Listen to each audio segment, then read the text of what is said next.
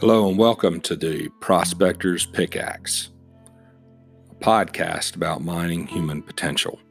I'd like to welcome you to this podcast. This is my really first foray into the world of podcasting on a personal level. The purpose of this show is to discuss the challenges that are associated with being a leader, staying motivated, and working together to collectively help each other to overcome whatever obstacles are in front of us and stay true to our purpose. And I got to tell you, as a father and as an educator, as a husband, as a son, oftentimes it's very difficult to stay focused on what's in front of us and on our true purpose, because I think that oftentimes the things that pop up, the challenges that arise, can pull us away from what's really important and get us to focus on things that don't really matter. I've been a principal now since 2005. And in that time, I've come across and dealt with a lot of kids and a lot of families. And quite honestly, my life is so much better off as a result of that. But I think that there's a quote from Jim Collins. He says that blood and marrow are essential to human life, but not the purpose of it. When I read that quote for the first time, it made sense, but didn't make a whole lot of sense. Human life can't continue without blood and marrow, but living is way more than blood and marrow. And as I thought about myself as an educator and put it into current educational terms, I firmly believe that testing and accountability are essential to education. But they're definitely not the purpose of it. And I think that gets back to, what is my purpose as an educator? Why is it that we have our kids going to school? Is it all about a test score? Is it all about making sure that every kid passes at least Algebra 2 by the time they graduate, or further than Algebra 2 by the time they graduate? Is that what they really need? And when you look at other countries and what they do, countries that quite frankly right now are kicking our ass in test scores, what is it that they do that's different than what we do? That's a whole nother episode. What this is really about is, as a leader, how is it that I'm able to better focus on my purpose and realizing my purpose every day and not get distracted by the noise? As I was getting ready to do this podcast, this storm kicked up here in the valley, and it came up really fast. A lot of wind, a lot of rain. And just looking out the window, I thought, God, this thing came out of nowhere. I hope it doesn't last too long, but then again, we really need the rain because we haven't had much this year. And it didn't take too long before the storm passed, and the sun's back out again now. I started thinking about how this impacts what it is that we do every day as educators, as fathers, as husbands, as sons.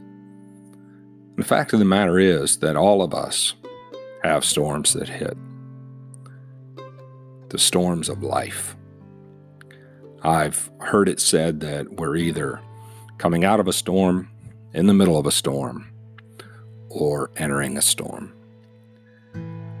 And I've learned the most over the past 15 years or so of being a principal about riding out the storm from my students. Because it's not a question of whether or not storms are going to hit. It's not a question of whether or not the rains will come. It's about what I'm going to do whenever that happens. And am I going to maintain my direction, or am I going to allow myself to be distracted by the thunder or the lightning or the wind or the rain?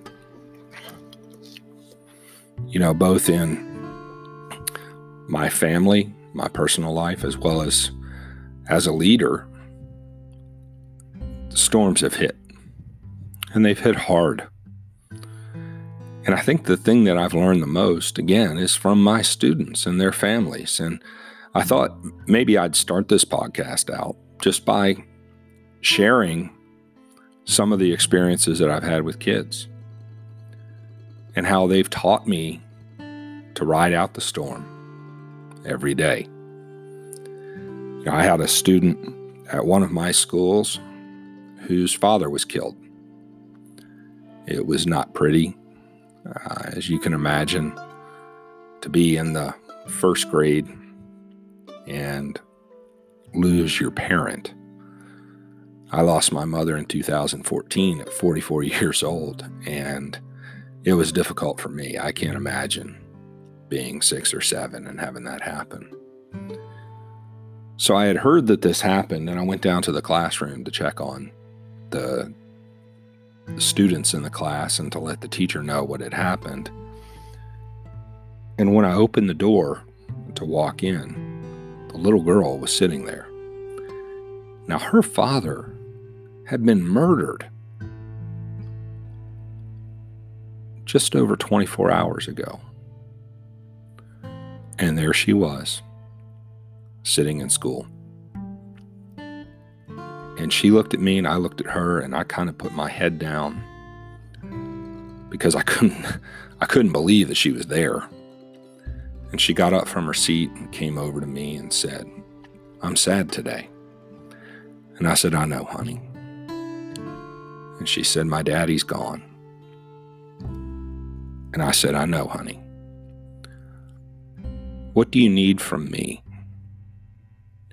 And she just looked at me and said, "I don't know." I said, "Well, why don't we come to my office and draw a little bit?" So we went up to the office and she drew. And at the end of it, the drawing she had made was a drawing of me holding her hand. And underneath it, it said, "My principal doesn't want me to be sad at school. And if I am, I can always go talk to him." Very, very humbling experience. But what a lesson in strength. I don't know that she did it because she was super strong, or that because school was her safe place, or that this child just wanted some sense of normalcy in her life. But she came to school regardless of what it was that was going on around her, because that's what she was supposed to do. And I started thinking to myself about my own challenges I face and how some of them, although to me at the time they seem big, really are minuscule in comparison to what this child was going through. Yet she continued to go forward, and oftentimes I stop. I had another student who floods came and wiped out her family home. And I went down and I visited with the family at the Red Cross Center and asked them what I could do for them. They said, "Well, we just want to make sure that she stays in school. We're going to probably be relocated. Can you help us with that?" And I said, "Sure, no problem." And that little girl was at school on the next Monday. Not only was she at school the next Monday, but she excelled. And when I asked her about that, I said, you've got all this going on. What is it that I can do to help you? How is it that you're able to continue to persevere when it seems like so much is gone? And she told me, "It's just a house. I'm with my mom. I'm with my brother. It's just a house. I don't know that I could have seen it that way. I think, when you step back from it, it's easy to see it that way. But you're in the middle of it when you're in the middle of it. I think that's awfully difficult to do.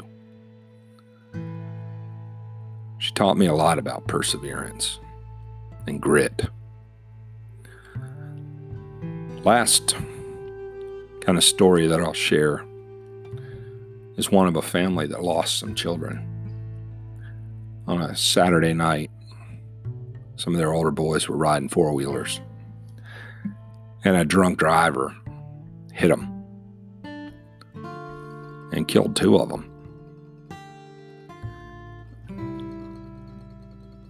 Now, I've got children of my own, and I can't imagine as a parent what that would be like. I've got siblings of my own, and I can't imagine as a brother what that would be like. But two of their brothers went to my school, and two of their brothers were at school 36 hours after that accident happened. And they came to school and they fell apart. But they knew that school was a safe place for them to fall apart. They knew that their mom had plenty to deal with at home, not only her own grief, but worrying about her kids. And they were able to come to school, and they were able to do the things they needed to do, and they were able to allow us to step up and help them. That doesn't mean that they came with open arms necessarily every day and said, "Please help me." What it does mean is that we waited every day with open arms and said, "How can we help you? What do you need?" A year later, that third sibling who had been out riding his four-wheeler with his two brothers who were killed was killed. And the next day, the two brothers came to school because that's what they were supposed to do. Academic achievement's important. It means a lot to the life of a child to be able to be successful in school. It has to do with their ability to make money, their ability to have a better quality of life, and today even to be able to afford health care. But I think that what these kids taught me is that my purpose is far greater than improving a test score. My purpose as an educator is about improving lives. And I say that knowing that I think the one who got the most out of those experiences and who was able to grow the most from those experiences may have been myself. I was able to learn from the strength of my students. And oftentimes we talk about the fact that teachers are, doing warriors' work every day, and they're not paid nearly enough. And that's a whole nother podcast.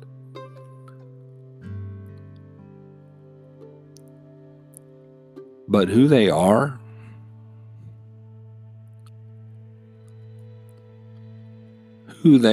is what really makes the difference.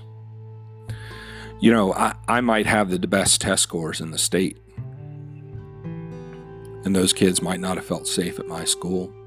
They might not have known that we were the place that they could go, and then they may not have felt comfortable falling apart. And in the long run, they're going to be okay. They're going to be okay because they demonstrate the grit and the tenacity and the perseverance, the toughness that's needed to succeed in this world. And they were able to teach me that. So how can I take these experiences and translate them into what I do every day? And here's kind of what I've come up with And I'd be interested to hear your perspective on this if you'll hit the message button on the bottom of this when the podcast is over and share maybe your experience or your message. But what I got out of this about the storm of life is that it's not the storm that stops us. There's only one of two things that can stop us. The first is one of the greatest lies ever told. One of the greatest lies ever told is that we can't do it, that it'll be too difficult, or that the obstacle is insurmountable. And I think the root of all those statements is really fear. And to quote Jocko Willink, fear tells lies. We don't have to believe those lies. We don't have to believe that the storm will not end. You know, Joel Osteen tells the story of a picture that has a beautiful boat in it. And this boat that's beautiful is sitting on the sand. And it's kind of sad when you see it because there's this beautiful boat sitting on the sand and it's not doing what it was made to do. It's sitting on the sand. It's not dancing on the waves. And the caption underneath the picture sums it up. The caption underneath the picture, as Joel Osteen describes it, is, "The tide will come again." The storm's going to clear. And what will matter when the storm does clear is what I did when the storm came. Did I hide? Did I quit? Did I allow fear to tell me the lie that I can't do it, that it's too difficult, that it's insurmountable, and my God, this storm is never going to end? What I've learned from my students is this: the tide will come again. And really, the lesson in all of this, the tide will come again, is that I'm stronger than I believe I am. That my God is bigger than I give him credit for. And that I have a lot of growing in order to grow and to be better at walking through the rain instead of hiding out under cover. I'd like to thank you for taking the time to listen to this podcast. I hope you got something out of it. I'd love to hear your story about when the storm came and how you rode it out and how you were able to overcome and how you've gotten better at walking in the rain.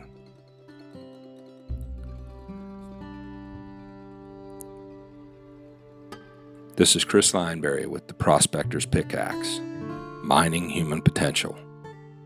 Thank you so much for listening.